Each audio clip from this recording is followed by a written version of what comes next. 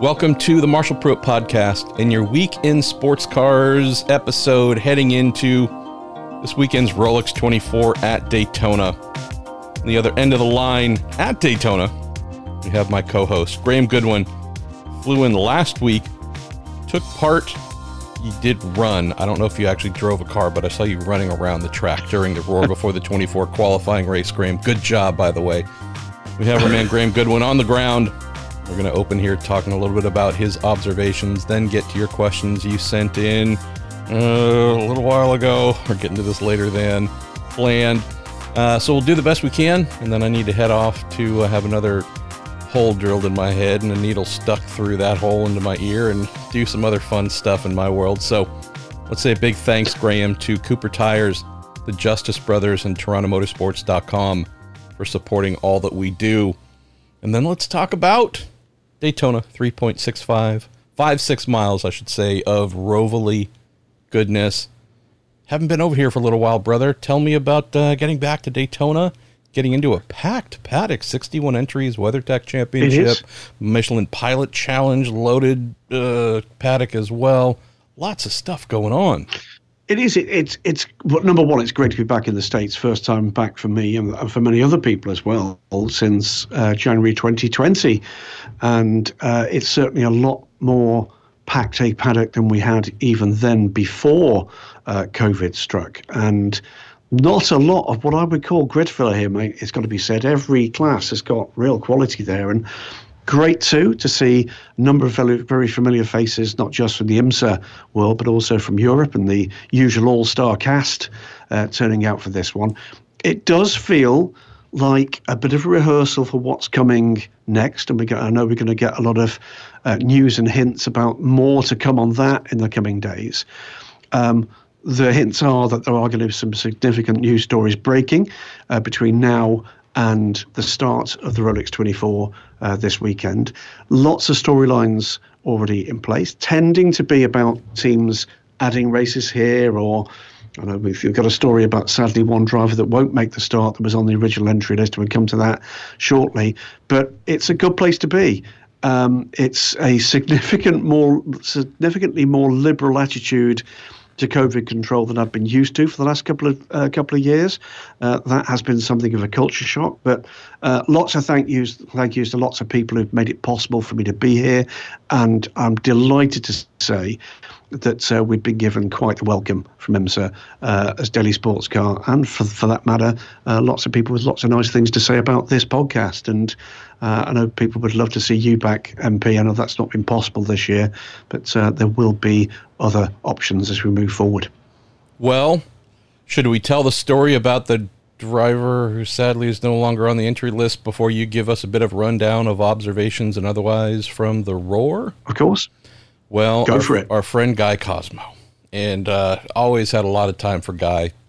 I would say an immensely decent person, and also a excellent driver of racing cars. On the entry list, part of the Gilbert Korthoff Motorsports Mercedes-AMG GT3 GT Daytona effort.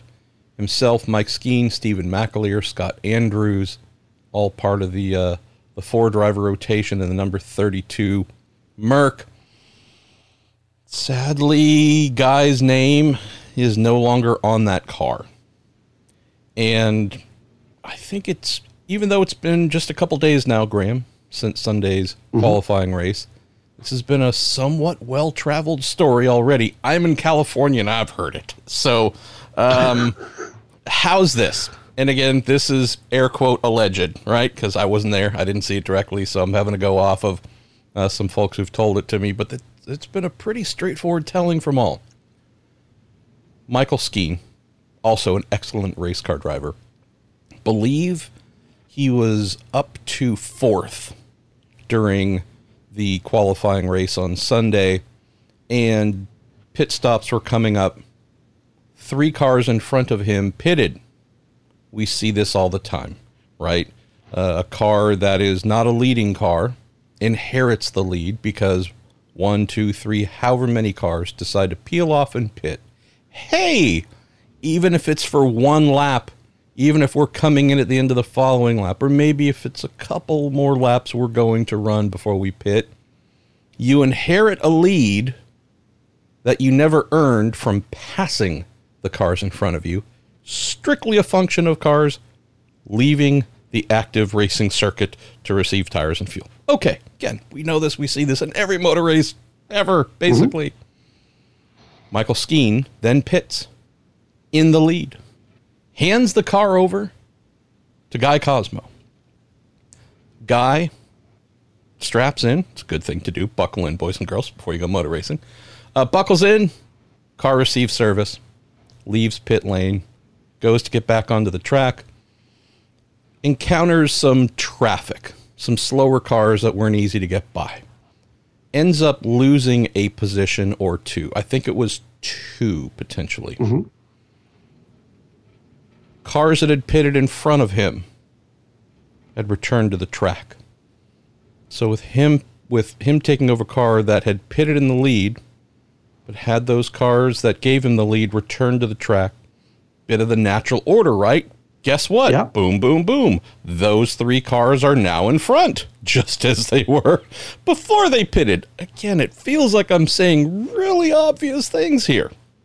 So if you take the fact that Skeen was running 4th, got first briefly, handed it over to Guy in first. Guy did lose, I think, 2 positions, getting up to speed, getting stuck behind some slower cars. Natural order of things, those 3 cars coming back on track in front of him.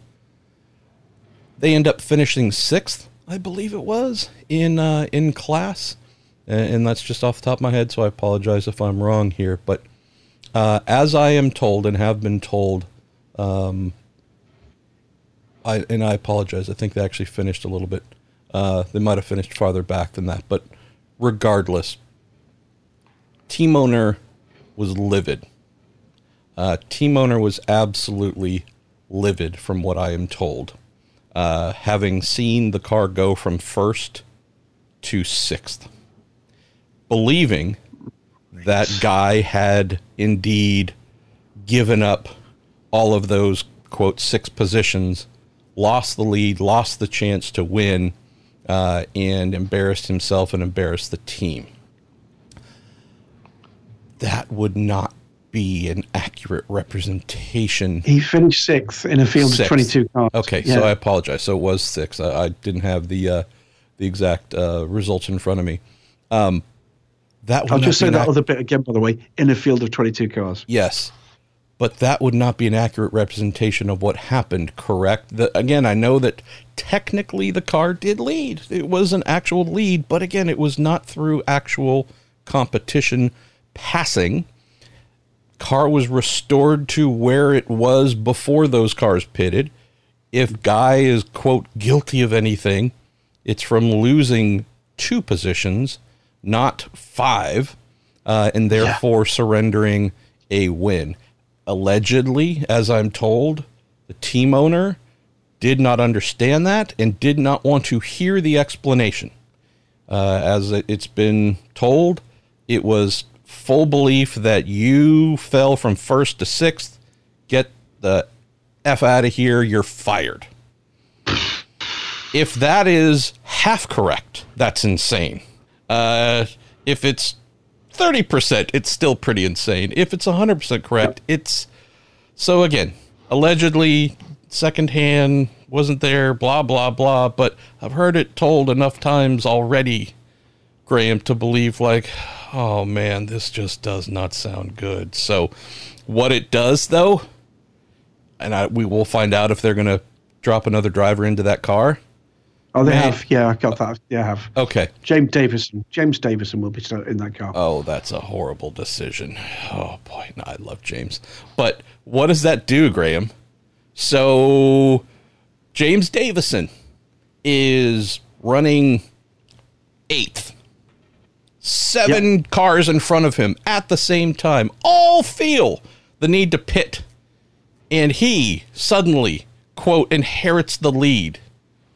What do you do? If I'm James Davison and I don't react fast enough to follow them, I hang a quick left drive across the grass and pull right into my pit stall, incur whatever penalties are necessary, because in theory, every single driver in that car who might have the misfortune of having the cars in front of him pull into the pits and leave them in the lead would potentially give their team owner a reason, causation for firing if they don't somehow manage magically hold on to the lead. So it feels like an untenable situation, my friend.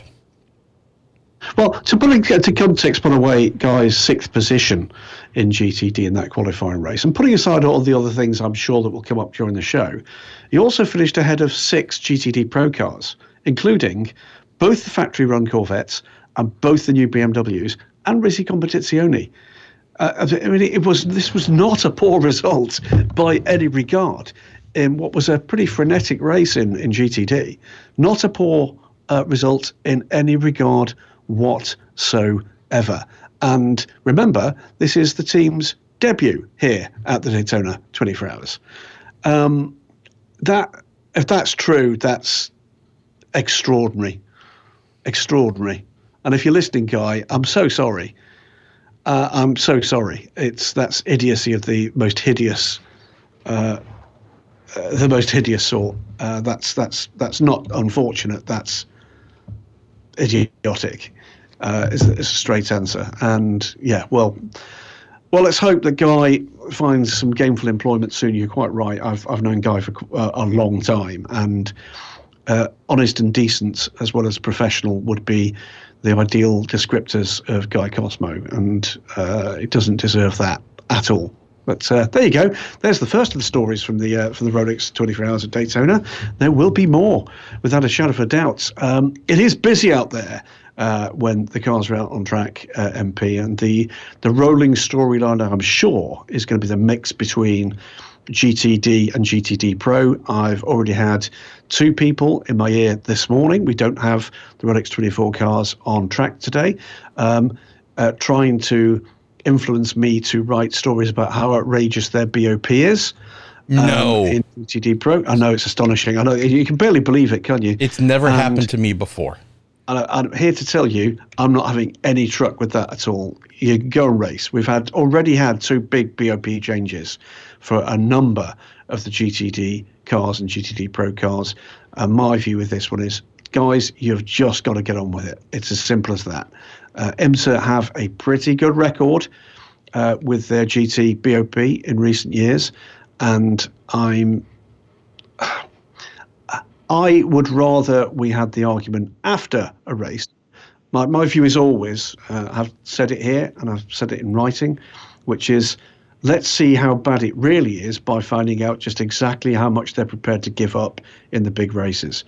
I've sometimes been wrong, but I'll be absolutely honest with you, it's usually closer to the right side of the equation on that front. That these teams and manufacturers, once the opportunity to go and win a race and win a championship, particularly a big race, suddenly find there's something more in the locker. And I'm not believing some of the times and some of the things I've seen at the moment. And in some cases, here's the other news, which is we are dealing with, in the case of the Corvettes, refettled and reclassified cars, and in the case of the BMWs, brand new cars. And I'm terribly sorry, guys, but you should not necessarily expect those cars first time out the box to be absolutely on par with the team's understanding of how to run them, as you were to get stuck into the established order that may have been around the block in this multiple times. Yeah. Time to decide where we're going to go with the questions this week, and thanks very much to Daniel Summers-Gill for putting them together and to everybody that's contributed to the question. Let's start with James Counter. Who win this weekend? Bold predictions. After last year, is expecting that we both think an LMP3 is going to win overall. Well, they melted down in the Raw and qualifying race, MP. What do you think? Who are you looking for the 5 classes? You're putting it on me like that already. We're just starting the show. I got to get warmed up. Let's see. Based on the amount of whinging after winning the qualifying race, and how there is no conceivable way an Acura could win. The Cadillacs have such a grand advantage. Just truly beyond unfair. Almost like the universe is punishing Acura entrants in DPI. Why don't I go with... actually, I'm not going to go with an Acura. That'd be kind of funny. Why don't we... I'm going to go totally out of left field and say the number 48 Ally Cadillac from Action Express Racing. I am choosing it coming from a place of zero knowledge to really and truly hashtag coming from a place of zero knowledge, one of Graham's best lines ever on the show. I mean, it'd be easy to say Wayne Taylor Racing is going to win their 4th in a row or whatever it is. We could say without a doubt the 31 Action Express Cadillac could pick either one of the Ganassi Cadillacs. By the way, confirming from a question last week, I believe, there was no typo on the entry list. They did not forget to put Cadillac Chip Ganassi Racing. They are now Cadillac Racing, period.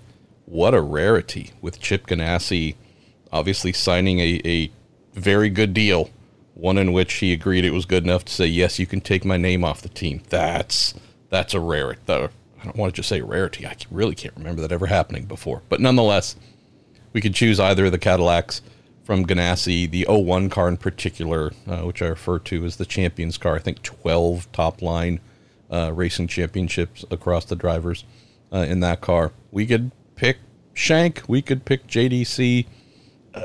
I think this is one of the few years, Graham, where I truly believe any of the entries in the top class could win. I don't know why, but my brain is saying the 48 car. Of course, I just doomed them, and so there's no reason for them to even take the start because I have just invited cartoon anvils to rain down upon them. But I'll go with the 48. I'll tell you, P2, at least looking at testing sessions at the Roar and the qualifying race at the Roar, a little bit surprised. I don't know if you were, but there were some teams that I figured, they're going to be right up front, delivering mayhem and being the bestest ever, ever, ever. And I don't know if that jumped out just exactly the way that I thought. So Dragon Speed, for example, is a team that I'm accustomed to being at or near the front, and that didn't necessarily feel like that was immediately within their potential. But nonetheless, where do we go? It feels like if I don't say G-Drive, I'll be really missing out on something significant. But at the same time, the Pier 1 Matheson team, just really strong, flexing hard. 52 car, particularly. Yeah, I mean, without a doubt. But, the 11, too, high-achieving AM and good old Mr. Thomas got the driver known as Burrito by the team, Jonathan Bomarito. Era, Tower, I'm vacillating a bit here, but I'll just say we'll go with the 68 G-Drive entry there. Okay. That's because Rennie Rast's in it, isn't it? You want to know? Yes, because if nothing else, if everything else fails, I know that I can rely upon Rene Rast for delivering. And I'm serious. Yeah. That's the sole reason I'm choosing that, is Rene's involved. There's no methodology here. I'm just saying, there should have been a preemptive warning for any of those who gamble. And I don't know where the hell you would find a place to gamble on the finishing positions at the Rolex 24 at Daytona. Don't use any of what I'm saying for it unless you like losing your money. Let's see. Where should we go in LMP3? And I'm not going to spoil some of the questions that are poking back at my predictions from last year for P3 yet. But I love the Duquesne. I love that chassis. It's the Mazda RT24P of LMP3 cars. It's the little Challenger brand. Alas, boy, those Ligiers sure are pretty darn good. Why don't we why don't we spin the wheel of I really have no idea and go with Sean Creech Motorsport, knowing the troubles that they had last year, unable to complete the season, knowing the talented lineup that they have also includes a young cat by the name of Sebastian Prio, plus an old lion in Joao Barbosa. I'm feeling Sean Creech Motorsports again for no. Yeah, and by the way, with Milton Jacobson in that car is really quick in a P3 car. A young man who's in high demand at the moment. I have to tell you, I agree with you. Well, before we move on to the GTD classes, by the way, we will. I'm going to just chuck in a couple of questions here. One from Matt Hawkins and one from Nikolai B. One from Chris Ward, who wants to know, oddly enough, Chris wants to know how many LMP3 cars will finish the race. You brought this on yourself, MP. Matt wants to know how many LMP2s. You bleepity bleeps. How dare you hold me accountable for the nonsense that I spew? Truly, just deplorable people. For those who either didn't hear or are new listeners after last year's Rolex 24 edition, preview edition, I predicted the brand new LMP3 class in the WeatherTech Championship would have 0 finishers. And how's this? My prediction was 0% finishers. My prediction was also 100% wrong. So, yes, could not have been dumber than that prediction. So I am glad, truly I'm glad, being roasted for that. Yeah, look, the reason I don't like doing predictions is I'm always wrong. So that's a bit of a cop-out. But hey, we've got 9 cars in P3. I think vehicular reliability, which is what I was saying I believed was going to be the cause of none of them making the finish, that's still not a concern. So we know these cars can go 24 hours. Do I think we might have 1 to 2 that have real mechanical issues? Possibly, sure. Bit of a fluky thing. If we go by the IMSA Prototype Challenge race, the standalone feeder series using LMP3s, which ran in the rain last weekend, or I think it was Friday, whenever it was. And so that was a bit of a modifier to what we would expect. Yeah, boy, they sure did a lot of running into each other or walls or tire barriers or whatever. It wasn't pretty, but that, again, was IPC, not the WeatherTech LMP3 class. But I'm going to go with 5 finishers. I'm feeling like I should say 6, but for whatever reason, I'm going to go with 5. And I think the majority of it's just going to be crashy, bangy, oops, getting taken out by a GTD, something in the braking zones, whatever. So I think natural racing adversity compared to vast vehicular failings will be the answer there. So let's see how right or wrong that is. P2? There's no real reason to think there's going to be significant failure there out of the 10 that are entered. So why don't we go with 7? So lock me in with 7 of 10 from P2 and 5 of 9, which I still think I should go for 6, but I'll go with 5. And hopefully, Graham, that gives our listeners an entire year of fodder to fire back at me for my incompetence and inaccurate predictions. Fair enough. Let's go with Cody Oakwood. Cody says, no, we've got a long season left for the DPI class before the doors shut on them for good. However, we are upon the last Daytona 24. Remarkably, Cody, they are more or less the words I've just written before starting writing this podcast for the preview for the race. How will its history legacy be remembered? How will it stack up against some other top-level Daytona 24 classes from the past? What say you, MP? I think it'll be remembered fondly, Cody. I do wonder, though, if with 20 years perspective to look back, if we will remember DPI fondly for its, 17, 18, 19, 20, 21, 22, 6-year stretch? Or if we will remember it fondly as the class that led into, I don't know if I want to say birthed, but basically was the predecessor, somewhat of the genesis of LMDH. I think assuming LMDH becomes all that we think it'll be, Graham, and has some real sustainability, I do wonder, Cody, if we're going to look back at DPI and say, that was really cool. There were some very cool cars, very different cars.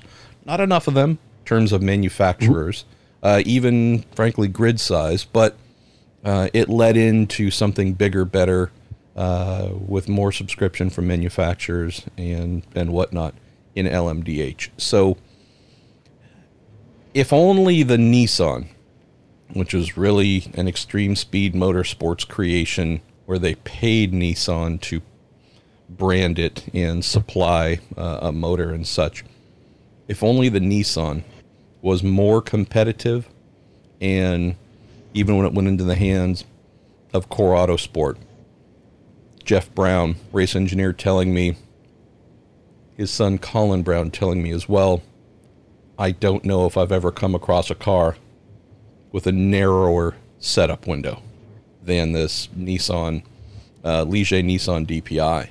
So if we'd been able to have that for a few more seasons, Cody, and it was, I know that they had success with it, don't get me wrong, but just very much of a hit or miss car.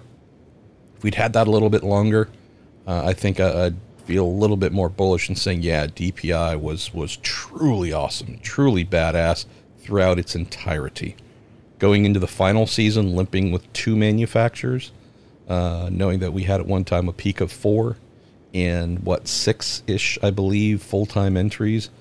Decent, but just feels like there was just a little something left on the table of from an achievement standpoint.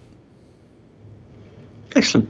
Okay, let's. We didn't deal with the predictions you've got for GTD, but let's do that and be around a couple of other questions. Brett Thomason says, "What do you think will happen if a GTD entrance finishes the 24 ahead of the GTD Pro cars?" Reminding our listeners that this is the debut for GTD Pro, and that both those classes, GTD Pro with the red number panels, GTD with the green number panels, will run with identical BOP. If there's an identical car, it will run with identical BOP in both classes. So what do you think if it'll happen if a GTD entrant finishes ahead of the Pro cars, or at least in the top 3? Is there any chance IMSA decides to have an overall GTD Pro podium? Daniel Summersgill, by the way, hashtag coming from a position of zero knowledge for Daniel, says, why is GTD not called GTD Pro-Am or Am when there's a GTD Pro class? Also, with conversions, would it be better for the fans if both IMSA and the ACU use the same colours for the class? So, funny little... And by the way, before we forget, you also need to give us your predictions who's going to win, so we know who's not going to. Jeez, the pressure you're putting on me this week, it's ridiculous. Goodwin, what are you doing? Sorry. I'm a fragile little flower. Let's see. We'll get to the predictions in just a moment. I hope, by the way, to get to the end of the race on Sunday, look at the winners, and hail 100% inaccuracy in all my predictions for all 5 classes.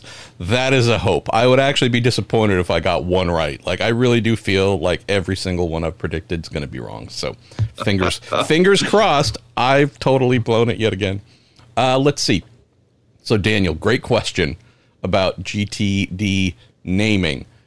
Enough so that there might even be some confusion among teams participating in GTD/GTD Pro. I've seen one or more press releases from teams where they have referred to GTD as GTD Pro-Am or GTD Am.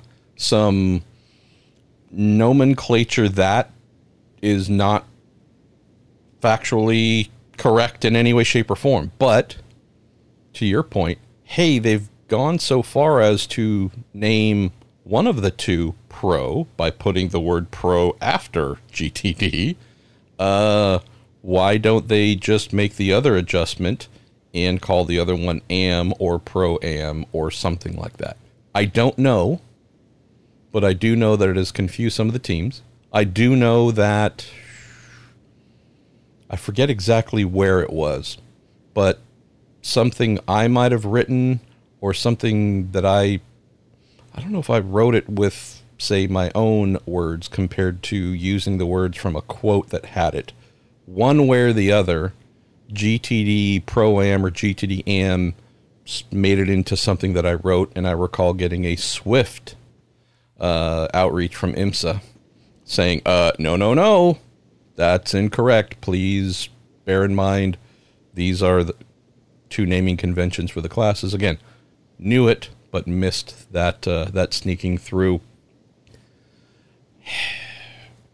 I think there might have been some sort of message to PR reps and you name it across all GTD Pro or Am entrants saying, hey, if you're writing about it, if you're talking about it, if you're whatevering about it, GTD Pro, let's not confuse things any more than that. If you have to do that, that tells me, Graham, that indeed maybe you're coming up a little bit short, right? If you're having to tell folks how not to mess something up that seems fairly straightforward, but there's still enough people that are prone to messing it up, maybe that's something to consider.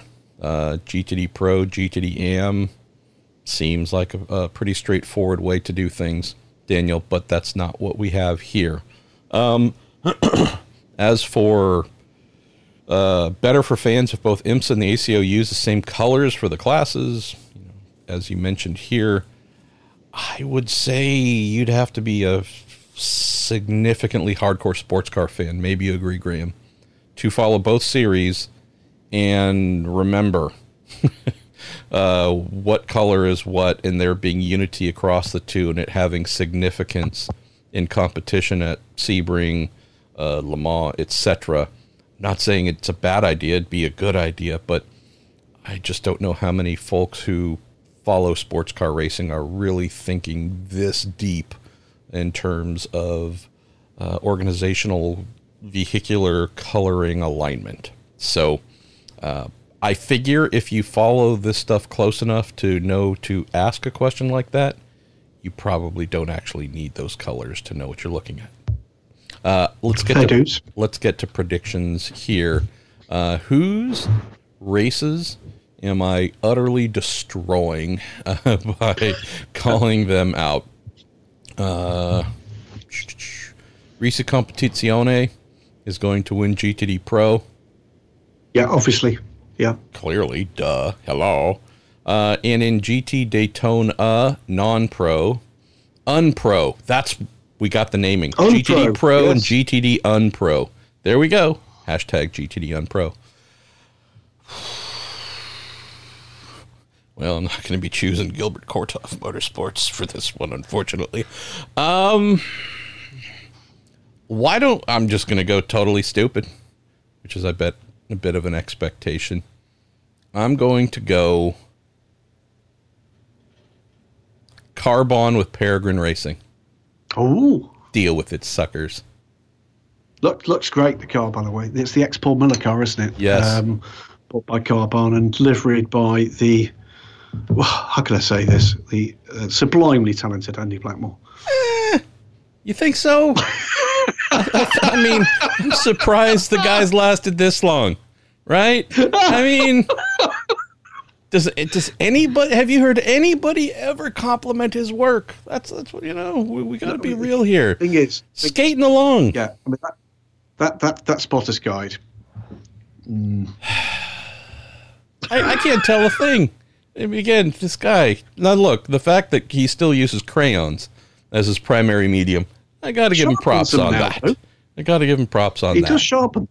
Yeah, but he's allowed a sharpener now. Is he after that good? Really? I don't know. Kidding aside, we love ourselves some Andy Blackmore. If you want a livery for your motor racing vehicle, find him. Ask him to do that. Many teams do. He'll do yours. Actually, should say, by the way, I put up the story this morning on Daily Sports Car, linking to the Spotter's Guide for not just for the Rolex 24, but also for Michelin Pilot Challenge as well. And there's a separate graphic in that story, which is all the cars that Andy has liveried here this weekend, which, by the way, include the safety team vehicles. Exactly. And I'm glad that he did I'm glad that he did the safety vehicle livery so we could tell them apart from all the other rival safety team trucks that might burst out on, right? Every single car in Molly livery, everyone, all of them. For no reason, I'm giving my dear friend Andy a hard time. I mean, he and I, we're chatting all last night back and forth. But yeah, hey, sometimes shots fired for no reason. It's a Guy thing. We keep coming back to Guy. Would you leave Cosmo alone? Graham Goodwin, I have like 30-ish minutes before I need to run out the door and go get Should we move on? Should we move on from a little bit of... let's move into a bit of Weckhouse Elms and ACO. I fully support that decision. Why don't we move my mouse over to a place where I can ask those questions? Esteban says, hello from Argentina. Hey! Opinions on the Peugeot LMH car. Do you see Toyota next year running in the 24 Hours of Daytona? Okay, well, opinions on the Peugeot, I think it's refreshingly different. I've got a couple of pieces to come in the next day or so. One with a driver who has driven it, and one with a driver who's about to drive it. And for me, I think there's two really good things about this program. One is the car is fantastically different from anything we've seen before, and I suspect anything we'll see to come. The second thing is it does appear as if Peugeot Sports have had a personality transplant since the last time they raced at this level. They were not always the easiest to get information out of or to get a sense of goodwill from back in the day, and that is fundamentally different now. The communication has been great. They are having fun with the no rear wing story, which I think is always a good thing, where organisations of that kind of level are not taking themselves too seriously. They clearly know that this is a program that has caught people's attention and imagination, and I think that bodes well for the future. It is utterly, completely different from anything else we've got at the moment in the hypercar class, and that includes LMDH, the cars we've seen even renders of so far, and it's utterly different came before, and I think that's something we should all be grateful for. There is one, and only one, angle that the car looks quite odd from. It's a kind of low front 3/4 angle. It does look a little bit like a kind of large GT car with a mohawk, but it remains to be seen whether or not that's the car we finally see. This is, of course, early testing, but I think the signs are good. They're coming forward with a competitive proposition and with the right spirits that will bring a fan base with that car. That's what I think, and it's great to hear you from Argentina, Esteban. I will also recommend, I don't know if there's a reset or something, but you are starting to work towards a more gravelly, fuzzy digital sound. Or maybe we keep that. Maybe this is Robo Goodwin. Not quite RoboCop, but Robo endurance racing reporter and commentator. Maybe that's the hot tip here. Does Travex any better? No, but hey, we will we'll live with it for as long as we can. Stephen Gate, we're sticking with the Peugeot 9X8. I did have someone in high school pronounce Peugeot as Peugeot. That was a pretty fun thing. Also, someone pronounced it Piguet. So, anyways, we'll just bounce around mispronunciating Peugeot. Now that we've seen the car with new rear winglets, front dive planes, and a triangular-shaped air intake, new aero configs are clearly already being tested, Steven says. Do we think the team are actually further along in testing than some are, say, reporting, and maybe Spa or Le Mans entries could be a realistic possibility? Well, first things first, I'm hearing nothing other than this car will, as far as testing and simulation work has gone so far, we're going to see this car without a rear wing, as we saw in the concept and as we've seen the car in early testing. Will there be nips, tucks and tweaks? Inevitably so, and that's the reason why they're not committing for Sebring, so we won't see them at Sebring, and we don't yet know when we will see them. The reason for that is very simple. They want to, and indeed need to, present that car in as competitive a form as they possibly can, because it's a long homologation period for hypercar. Yes, there are jokers you can bring in fact, multiple jokers through the homologation period of the car, but the basic car will need to be competitive from day one. And that's why you're going to see a slight delay. And I suspect you'll see a slight delays to other programs as well for very similar reasons. If you like, the cost to this sustainable converged class is that these cars are going to be with us for quite some time, and we will see some, as I say, nip tucks and tweaks. But I think you'll see some changes to that car as the testing goes along. They will learn more about that package. But everything I'm hearing, and from multiple sources, is that what they're seeing in the early tests of the car is very encouragingly close to what they've seen from the simulation data before the car was a real thing. That is only going to be good news if, like me, you want to see the real car on track and in competitive trim as soon as possible. The closer it can be to the point they thought it should be, the more likely it is that we're going to see that car sooner rather than later. All righty then. Gustavo Bamba, LMDH question. Says Porsche testing. BMW will do it in June. What about Acura, Cadillac, and Audi? Any thoughts? The Peugeot car at Aragon is very different from the show car. As he mentioned, we've already covered off a little bit. I've heard similar timelines. Gustavo, the June-ish timeline possibly for Cadillac.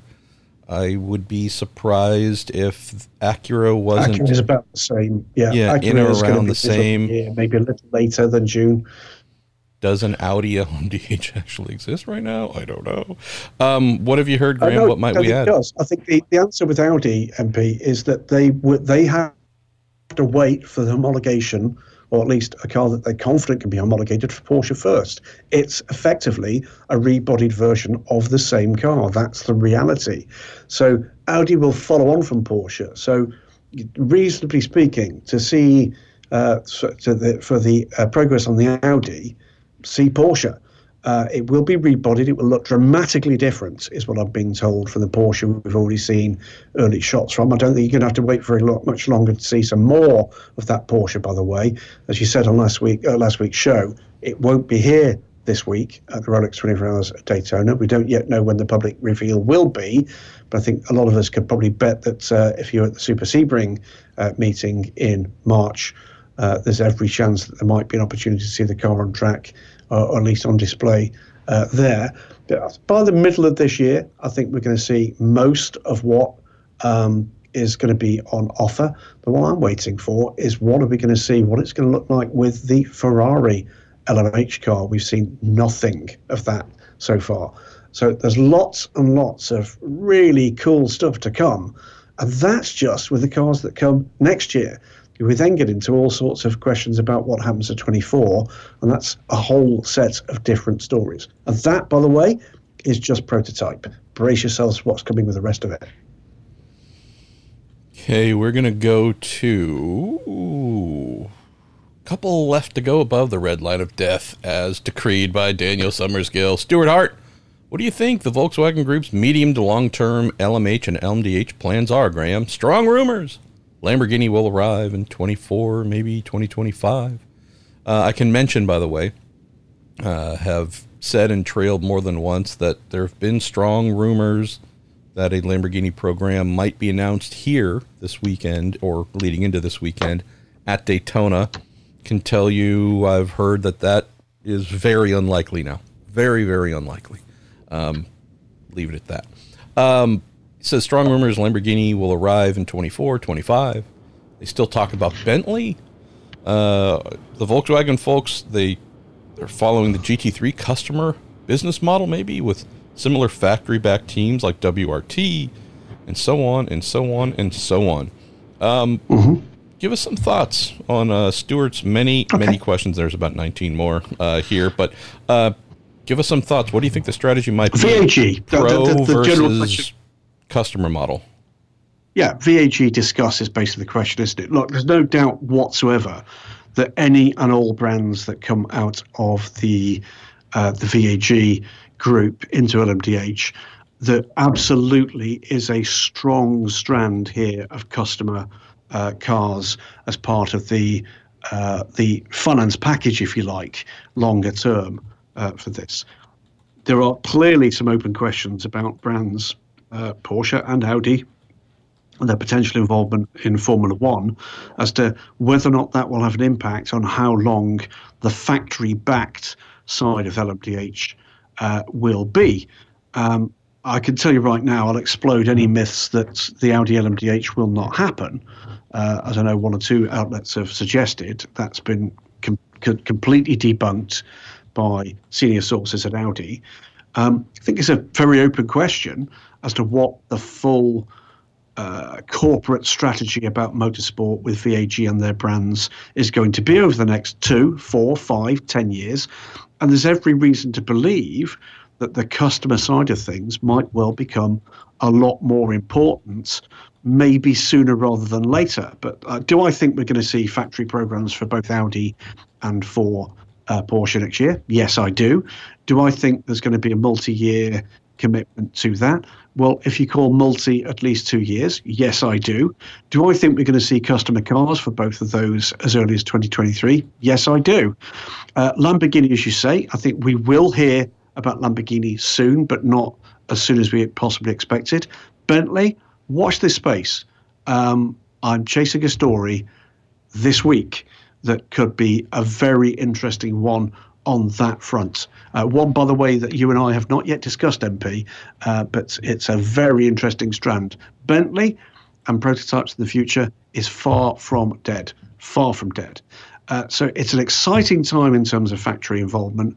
It's an exciting time in terms of the potential for privateer cars in the VAG brands, multiple brands coming forward as well. The key to it is going to be, can those customers sustainably afford to purchase these extremely expensive cars, and more to the point, to run them? What I'm going to be looking for is which teams decide that that's the way they're going to go. Can they pull together a multiple-year program? Can they pull together a program that involves more than one car? Because then you're getting into real money, real big money. So I think the answer is that there is exciting times to come, both on the factory and the privateer side.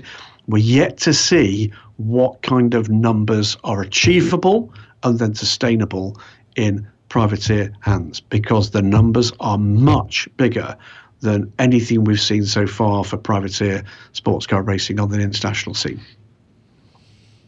Just got an invitation to have Amelia Hartford on the podcast. Actor, YouTuber, world record-breaking pro car builder, driver, and entrepreneur.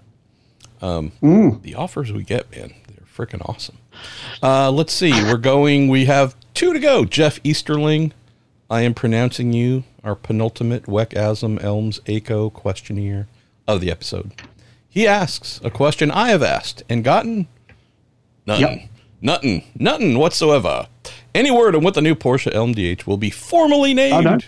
Hoping for the 920 as both a follow-up to the 919 and to chase their 20th overall win at Le Mans. Can you tell, Graham? Let's do it. Let's break it.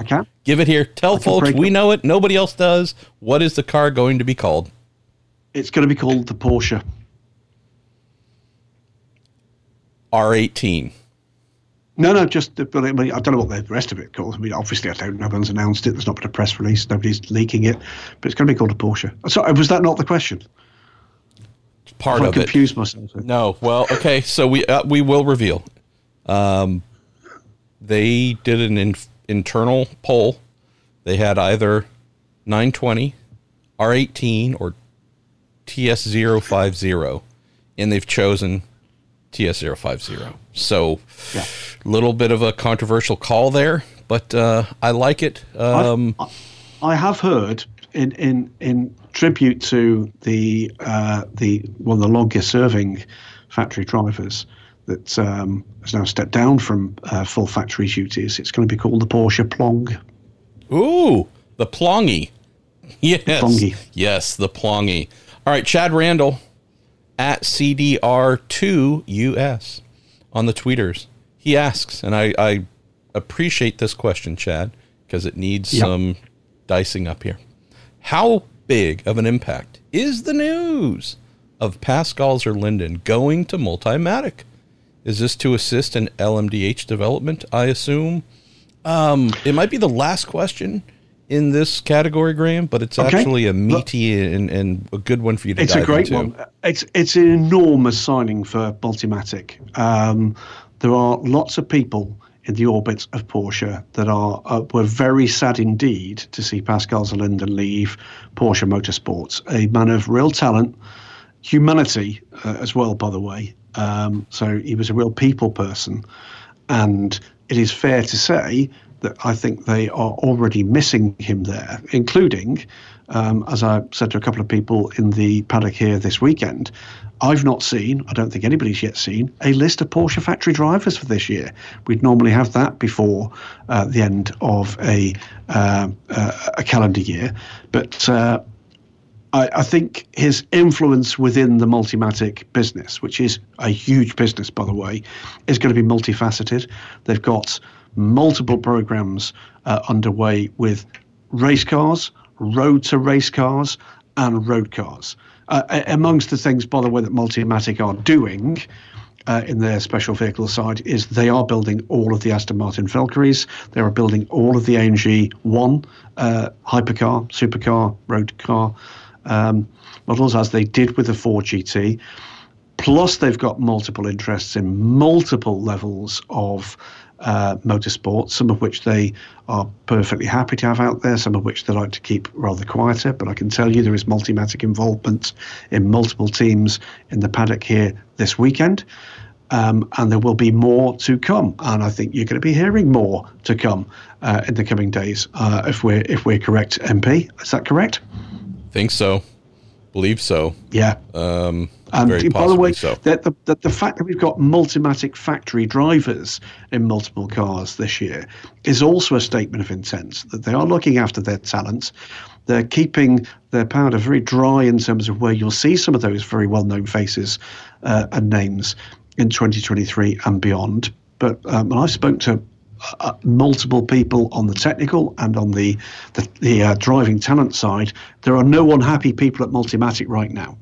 It's as simple as that. Some very exciting things are coming, and I'll say it again, I think that's a massive signing for Multimatic in Pascal Zerlinden, and I think that is indeed a statement of intent about the way in which that business is going to be driving forward in the motorsport marketplace.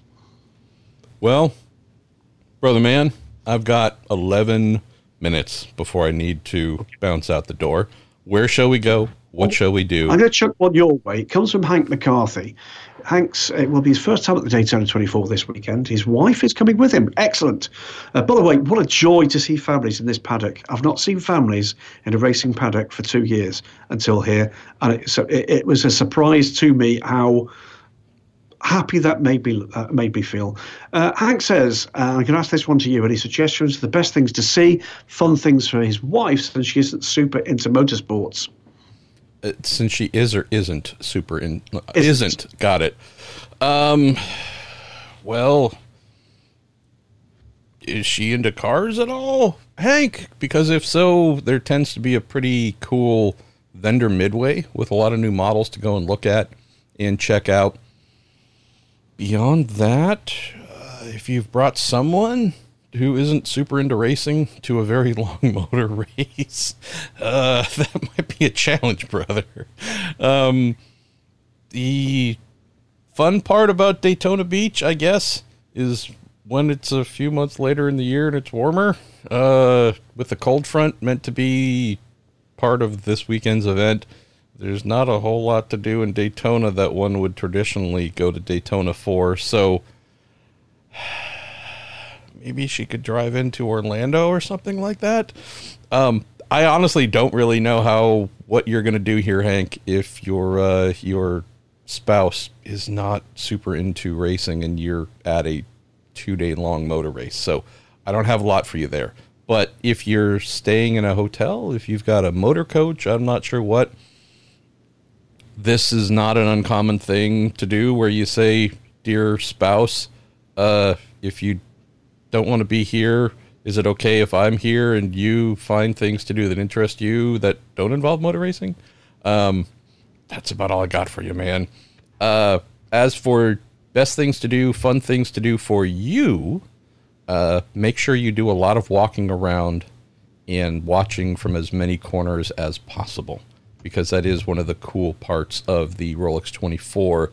You can see everything and you can get up close to a lot of things. So I just don't have anything that comes to mind there that you'd say, oh, well, hey, they have a really nice upscale restaurant you could go to on site, or there's some sort of something that is, really more family oriented, that isn't so specific to racing, where you could say, hey, you could probably go enjoy yourself for 6 hours here. There's a spa, a massage, therapist, whatever, like just some of the things, the pampering things one might want to do if they're traveling out of town to go to some sort of thing. So I don't know of those things really being at Daytona. So take a look around and just be prepared for a bit of a split schedule.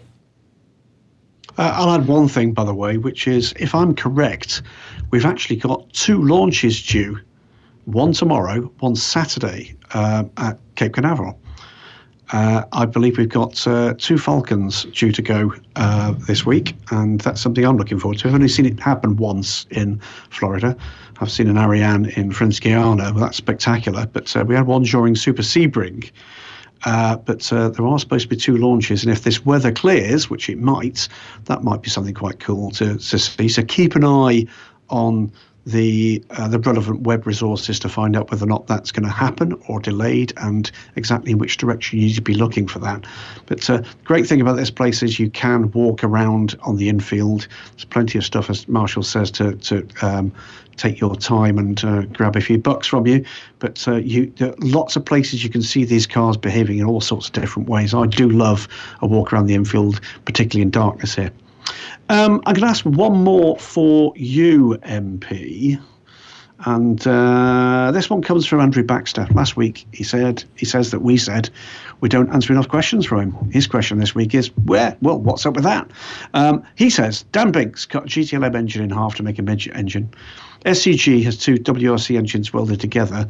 What's the wildest this engine has become a completely different engine story you can think of? Should we even take his question, Graham? I'm not sure I like him. I'll be honest with you. Oh, I'm sure I don't like him. So, I mean, we're clear on that. I mean, come on, man. Kidding aside. I could give you one, and it's kind of not quite what he's asking, but I'm going to give it to you anyway, because it relates to our soon-to-be revealed next tune. Ooh, okay? Yes. So can we tell them what the tune is? Of course. Well, the tune. This Rolex 24 is the 20th anniversary race for Daily Sports Car, and with massive thanks to MP and of course to Roger Warwick. You're wonderful, Roger. I love you dearly. The next tune is the Eclipse Motorsport TVR, a very special car indeed in DSC history. And for those that know the car, it's because it was fully Daily Sports Car liveried in our original year. Now that car in 2002, our anniversary year, comprehensively destroyed its straight 6 TVR engine at Knock Hill. And I know what happened to that engine. That engine was bought, scrap value, by Shane Lynch, boy band singer and pretty exceptional race driver for a non-professional. He had that thing comprehensively steam cleaned, and to this day, that engine sits in the bottom of his fish tank with a more than fish-sized hole in the side of it. Well, good. I'm glad its failure has been preserved. I don't know if I have a great sports car answer for you, Andrew, but maybe the one that I've enjoyed the most for many years. It comes back to Formula One and some of the Formula One feeder series from like late 50s to through the 60s, and that was Coventry Climax.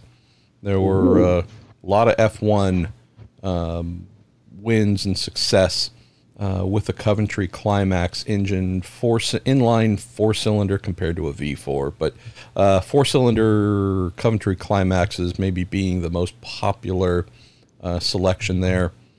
These being British Motors Formula One success came from things like forklifts, buses.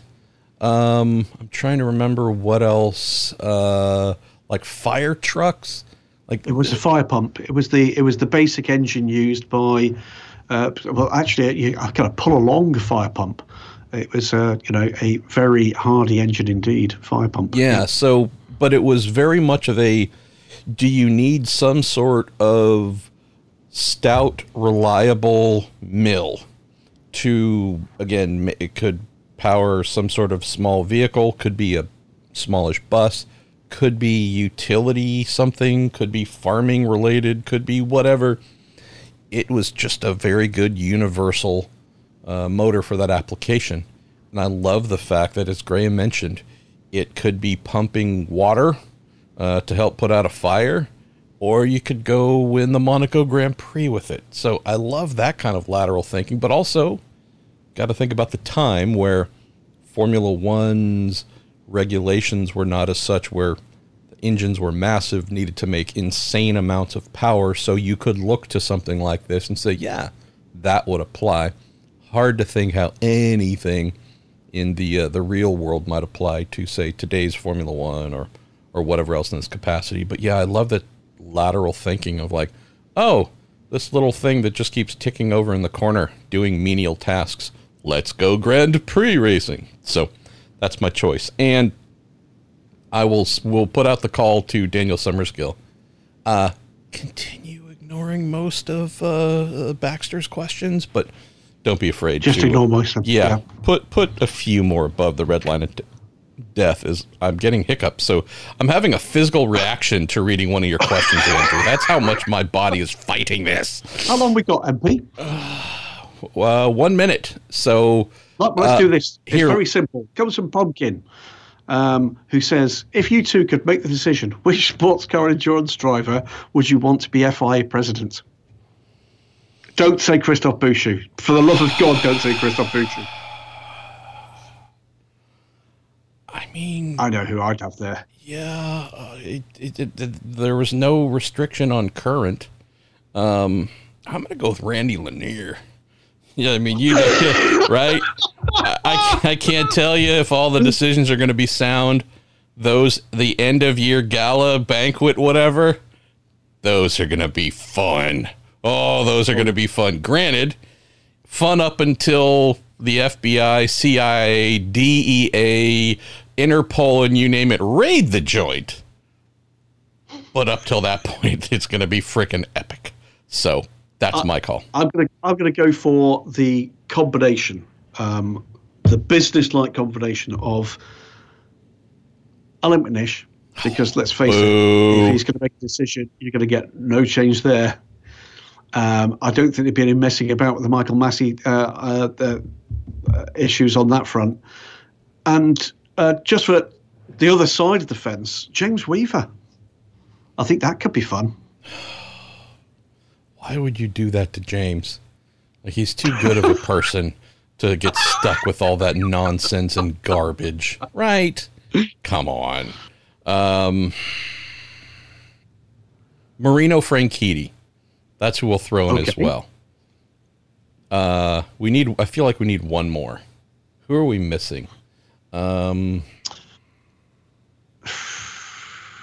It's a good one. Well, you notice that we're not chosen as, other than me telling you can't have Christophe Bouchou, not one single Frenchman, not one. No comment. God, who? Tracy Crone. Ooh. I actually think he'd be excellent at it. Granted, he would. All of a sudden, though, all fuel would be sold through his various oil exploration businesses. But he seems like a fun. You know what? I've missed the best one of all. Ben Keating. right? Oh, now come on. That's spot on. He's the best guy. He's the heart of endurance racing, right? Biggest passion guy. Like, we all dream of being him, to not only have the financial means to do it, but the talent as a non-pro who, you know, kind of butts up against pro drivers at time in term, you know, some pro drivers in terms of pace and competence, and would drive 7 cars in each race if he was able to. So I actually think he'd be perfect. No joke. Like, our sport would be better off if that guy was in charge of things, because he's also has a lot of experience on the manufacturer side as a car salesman, someone who's deeply stuck in with the sales, the promotion side, understanding the proverbial win on Sunday, sell on Monday, the pressures of the marketplace right now. Yes. So I'm going with a new global motorsports boss from Texas who has sold a heck of a lot of Dodge Vipers. All right, Graham Goodwin. I need to be there in 8 minutes now, which won't happen, but take us home. I'll take it home. So thanks very much to all of you once again for sending in a fantastic bunch of questions. Thanks for Daniel for putting it together. Thanks, of course, to Cooper Tires, to the Justice Brothers, and to TorontoMotorsports.com for their continuing support for the Marshall Pruett podcast. I'm in Daytona. I'm Graham Goodwin. He's on the other side of the US. He's Marshall Pruett. This has been the Week in Sports Cars, part of the Marshall Pruett podcast. We will speak to you next week.